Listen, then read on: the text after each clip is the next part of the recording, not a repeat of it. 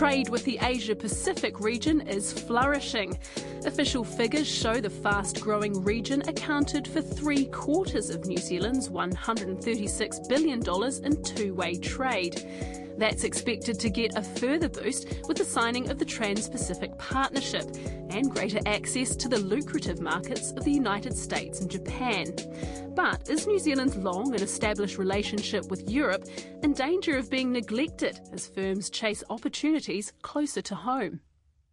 Firms say Asia can't be ignored. You can't walk away from the fact that we have more comprehensive free trade agreements in place with most places in Asia. That makes the barriers to entry a lot lower, and there's been that rising emerging middle class that want to consume dairy, so you have to go after that opportunity. But trade experts point out Europe still packs a powerful punch.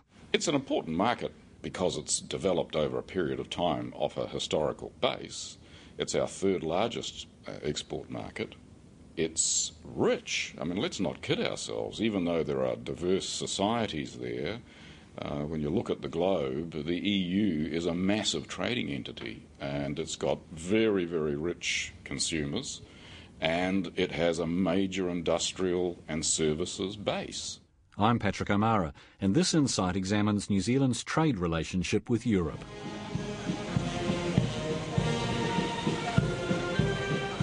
Kính thưa ngài John Key, Thủ tướng New Zealand, kính thưa các vị khách quý. The Prime Minister John Key is officially welcomed to Vietnam late last year. John Key, Prime Minister of New Zealand, Excellencies, ladies and gentlemen. Mr. Key led a business delegation to the fast-growing Asian nation, where a number of agreements were signed to cement closer trade ties between the two countries. He set out why. This is a fast-growing economy, so it's about one notch above us in terms of its overall economy at the moment, but it's growing at around about 6.5% a year. 90-odd million people live here, and the average age of them are 24. So you can imagine what Vietnam is going to look like in terms of its purchasing power in a sort of decade or so from now. It's going to become a much wealthier, bigger consumer of the sort of products and services that New Zealand produces. And Vietnam is not the only market in the Asia-Pacific region that's on New Zealand's radar. Over the last decade and a half, New Zealand's trade focus has squarely been on this region, culminating in the 12-nation Trans-Pacific Partnership. Kia ora tātou, ministers, members of the diplomatic corps, Mayor Len Brown, distinguished guests, ladies and gentlemen. It's a great pleasure to welcome you here to Auckland, New Zealand for the signing of the Trans-Pacific Partnership Agreement. James Crisp is the Executive Vice President of Asia, Middle East and Africa of baggage handler provider BCS Group. Mr. Crisp agrees Asia is close, getting richer and wanting more of the types of goods and services this country provides. Our traditional markets of Europe and America are a lot further away, and I think that New Zealand can service the Asian market a lot easier, and there is the amount of growth here is astounding. The amount of opportunities here is, if you're prepared to do the hard yards, I think that you can be very successful up here. The firms in New Zealand, they have an advantage? I think they do, because New Zealand has got a good name in the region. Once you're identified as a New Zealander, people are very, very happy to talk to you, as long as they don't think you're an American. It's quite a change. Vietnam highlights the growth in the region. In aviation, Vietnam's passenger growth is the third fastest growing in the world, behind China and UAE. Mr. Crisp says the country is crying out for pilots, air traffic controllers and better airport systems, which New Zealand firms are well placed to provide. Education is another.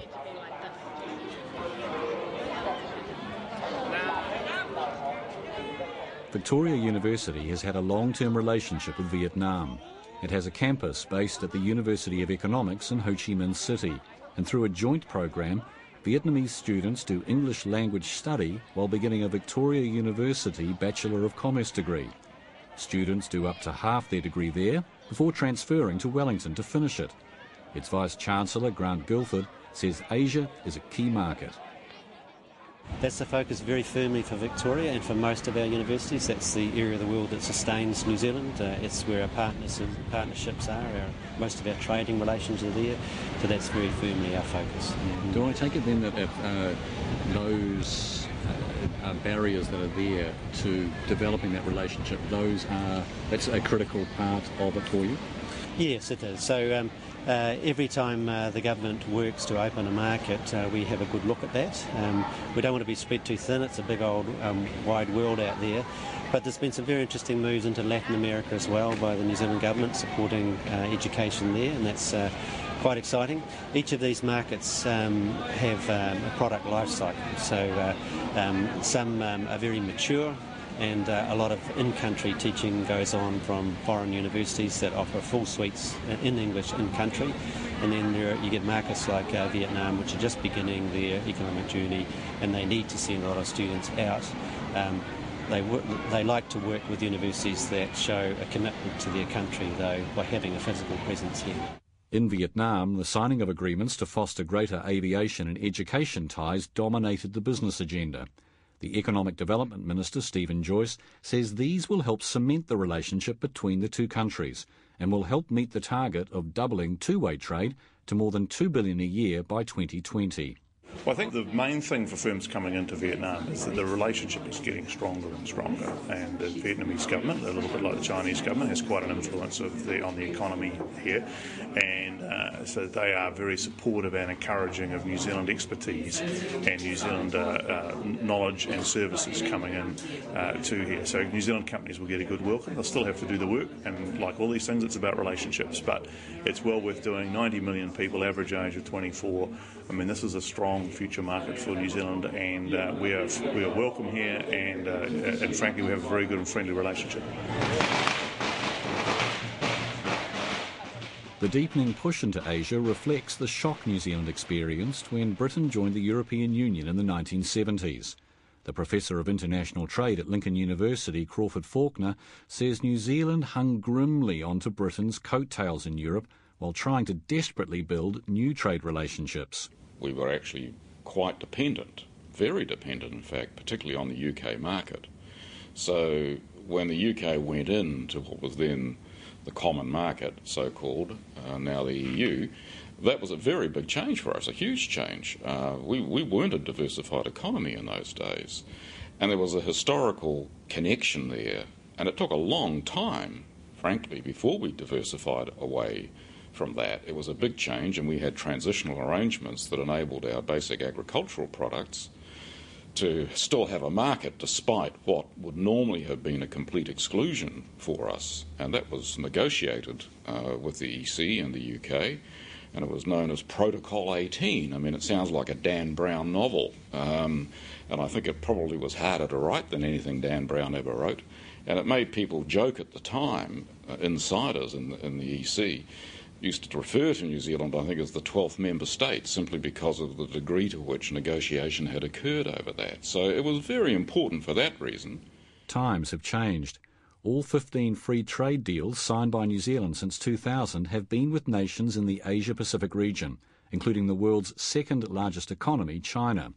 If TPP is successfully ratified, exporters can look forward to greater and simpler access to the world's first and third biggest economies, the United States and Japan.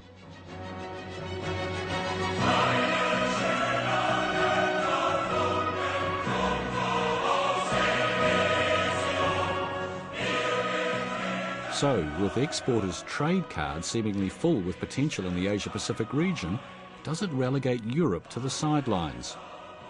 Not for the electric fence maker TrueTest.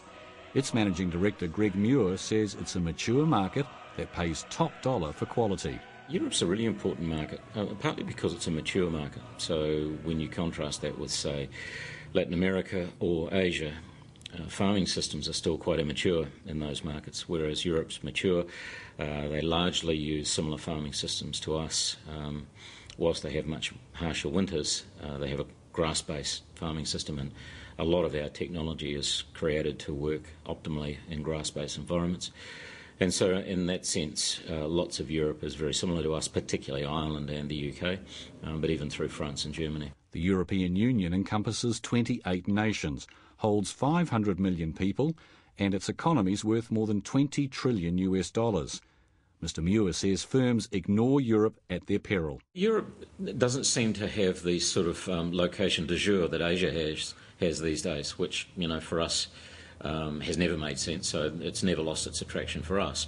You can see why some companies are attracted to Asia. It's closer, you're a one-stop flight away, there's a big population, but that doesn't suit us. So I think it's horses for courses, and certainly our view is, you ignore Europe at your peril. You're leaving good markets with mature ag systems and a great ability to pay premiums for good quality product. You're leaving that to one side if you're not really focused on the opportunities in Europe.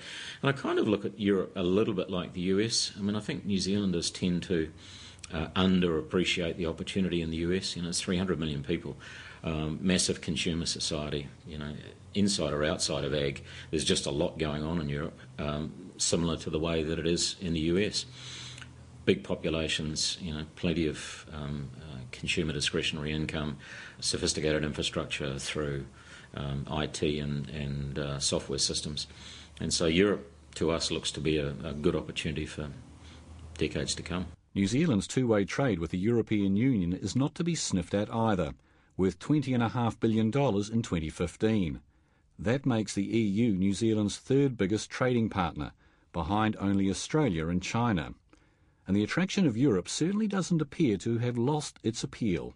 And over the course of the 5 years I was in Hamburg, we developed those relationships with the companies that were... A director at New Zealand Trade and Enterprise, Marcus Scalerge, says a broad range of firms are interested in developing ties with the region, ranging from food and beverage to medical devices and health IT to clothing companies like Icebreaker. We see that growth into other parts of the world has probably increased more than it has into Europe. But the interest in Europe has definitely not declined. We've probably got more companies now working with us than we did 5 years ago. But probably proportionally the growth hasn't been as high as it maybe has been in other markets, which means that some people think that that Europe is going backwards, which is not the case. Europe is also New Zealand's second largest source of investment in New Zealand companies from overseas. Lincoln University's Crawford Faulkner says it's more than just money. He says that provides access to markets that New Zealand firms wouldn't necessarily get on their own. That's how it operates. There's a massive association between foreign direct investment and trade these days, and indeed productivity. And certainly Europe has historically been a major source of our investment. Australia has been very, very big as well. And that linkage gets you, it's not just a case of somebody dumping a bunch of money. It means that they are investing all of their know-how, linkages, communications, design, etc. with you, and you're part of that system. And by and large, agriculture is a bit different from that. It's very difficult now to trade significantly unless you're part of those networks. So it's not like investment is something over and apart from trade. It's absolutely essential to it. It's how trade happens these days. The model has completely changed in the last 15, 20 years. But there's no doubt that Asia's emergence as a profitable region to do business has firms looking at Europe differently. Silverfern Farms processes 30% of the country's beef, lamb and venison, and its farmer owners are currently considering a capital injection from China's Shanghai Meiling. Europe accounts for a fifth of total revenue, led by selling lamb to Britain and venison to Germany. Its chief executive, Dean Hamilton, says stronger demand from China for lamb offset falling consumption in Britain since the global financial crisis. He says the company is exploring ways to develop high-end products that appeal to well-heeled European customers. We ultimately looking to maximise the returns for red meat globally. So, we are always looking at market opportunities and where the optimal place to put that is. We're in the middle of launching high-end aged frozen retail lamb and venison into Germany's largest retailer. That launch occurs this week. It's been 12 months in the planning. And so we view that as an exciting opportunity and one which has taken priority over other markets. And so when the partnership with Shanghai Meiling is consummated, yes, we'll be looking at similar aged frozen product into their retail channels.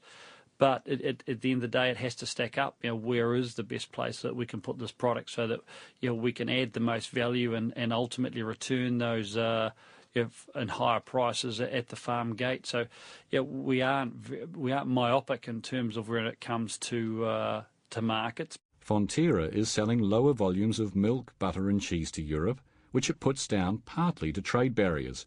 But its Managing Director of Global Ingredients, Kelvin Wickham, says Europe's essential to their growth plans. From a Fonterra perspective, we are not. I think our business there over the last 10 years, despite the rapid growth of China and wider Asia, we've continued to sell the volumes into the EU, and the relationship has been strengthened by those investments for product coming out and in the two-way trade. So not distracted at all. But you can't walk away from the fact that we have more comprehensive free trade agreements in place with most places in Asia. That makes the barriers to entry a lot lower, and there's been that rising emerging middle class that want to consume dairy, so you have to go after that opportunity. Kelvin Wickham points out Europe is more than just about selling stuff for Fonterra. Mr Wickham says the value of its European business has risen, driven by two-way trade and investment partnerships with European rivals. Yeah, that two-way trade has increased over the last 10 years. So, we've got $2 out, $1 back. But we're either, we tend to use the ingredients from the EU, add further value to it, such as refining lactose or adding it into formulated products for re-export back out to other markets around the world. This is this global supply chain play that we talk about a lot these days. Yeah, that is correct. I mean, we see the EU as a real key part to that multi-hub strategy. In other words, sourcing milk and dairy ingredients from multiple locations in the world where it's best placed to source it to match the global growth that we see.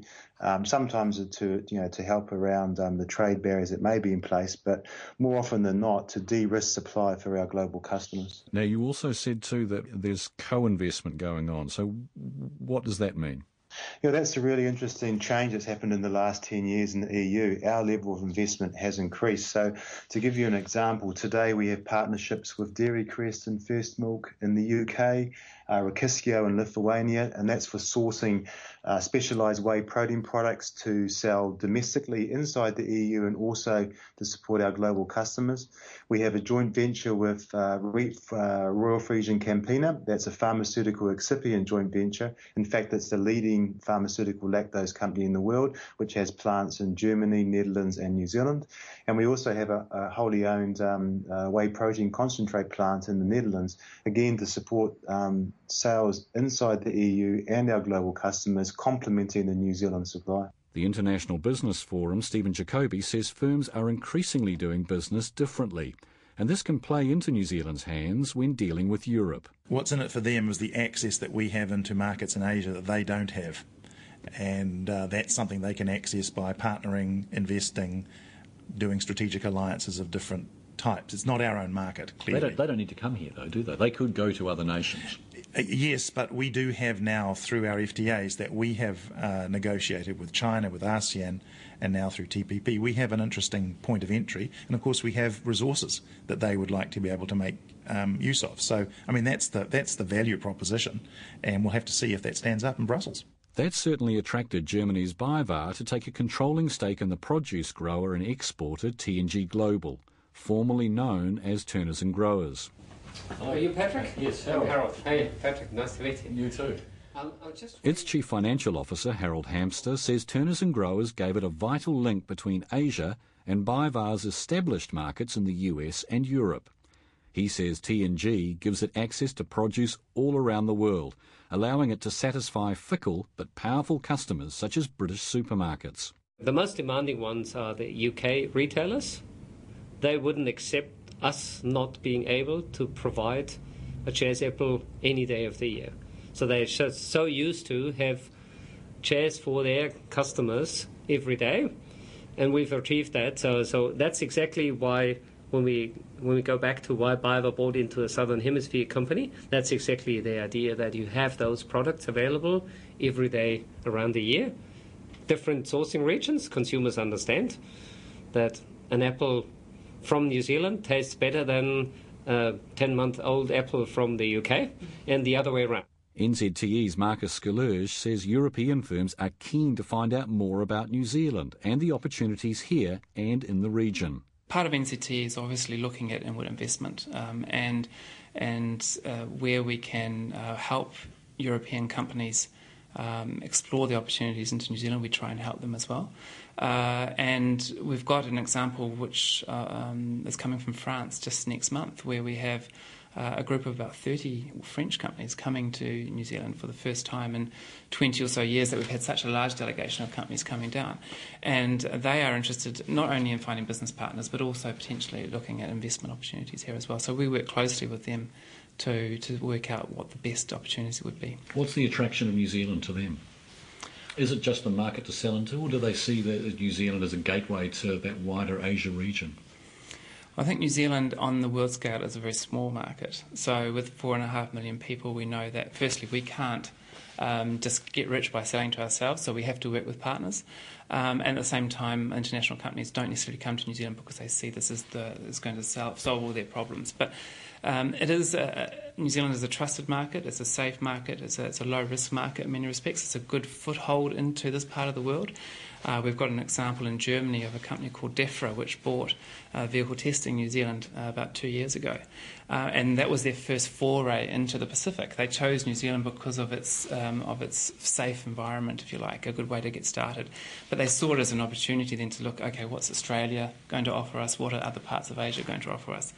Our FTA with China, for example, can also be used as an advantage there because we understand how things could work into that part of the world. So European companies will be looking at opportunities to partner into New Zealand as well. But all sides say more can be done to foster the relationship.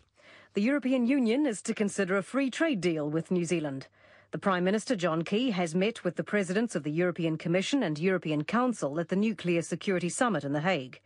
Mr. Key says having the Trade Minister, Todd McClay, met his counterpart, the EU Trade Commissioner, Cecilia Malmström, in Brussels last month to look at progress on the work that's being done in the lead-up to the start of talks. Mr. McClay hopes permission to start formal talks will be given early next year. He says the relationship hasn't been neglected, despite New Zealand's focus on China and TPP. We need to be a little bit cautious. It would seem that all of the focus is on Asia, in particular China, because there's been a lot of talk there. And I suppose the reason for this is that with the China FTA, over 5 or 6 years, we've gone from about $4 billion worth of trade to $20 billion worth of trade. So that's a significant increase in a relatively short period of time. We have $20 billion worth of two-way trade with the European Union countries already. And it's been there for quite some time. This is these are traditional markets. So it's probably easy for us to think that Asia has become larger and more important. The EU remains an extremely important market to us. And the feedback I get from business and industry in New Zealand is it's the last part of the world where we don't have a formalised trading agreement or relationship, and that now is the time for us to go and do that. The International Business Forum, Stephen Jacoby, says the TPP negotiations are likely to provide the framework for talks with the Europeans. TPP sets out a kind of a level or a level of the playing field, if you like, that Europe will know what our policies are. I'm not sure it's a lot different, though, than what we had done in other FTAs before. Our record on these things is fairly clear, and we're always looking to get the highest possible outcome, the most ambitious, the highest quality, the most comprehensive. In this age of global value chains and networks, this is the way that economies can integrate and become successful. And like the TPP, greater access for agricultural goods will be contentious. Fonterra's Kelvin Wickham says the deal struck for dairy under the TPP isn't good enough. And despite Europe's staunchly protectionist farming lobby, he'll be looking for something much better. We would hope so. I mean, clearly we were quite disappointed with the outcome at TPP. We felt that a much greater, more comprehensive agreement could be reached, particularly if the US pushed harder on some of the more closed markets. So we would definitely be looking for a better outcome with the EU. New Zealand is also shut out of the lucrative beef market, and Silver Fern Farms' Dean Hamilton says that needs to change. For Silver Fern Farms and for the New Zealand red meat industry, opening up the beef opportunity is the real, I think, highlight for us if that can be achieved. That's a market that New Zealand really doesn't have access to. And if we look about how our beef is positioned in other markets in the world, our chilled beef certainly is at the high end. It's an attractive product that is in good demand. Could we gain increased sales by having access to Europe? Definitely. Would that create more value for New Zealand? Definitely. So, that would be a tremendous outcome if collectively New Zealand can gain access to that market. Lincoln University's Crawford Faulkner says European drug companies will also aggressively state their case for longer patent protection periods and changes to Pharmac that could make drugs more expensive. I would think that the European pharmaceutical industries will have a very similar view of the New Zealand pharmaceuticals market as the US pharmaceutical industries did with TPP. We appear to have seen off that particular approach from the US pharmaceutical industries.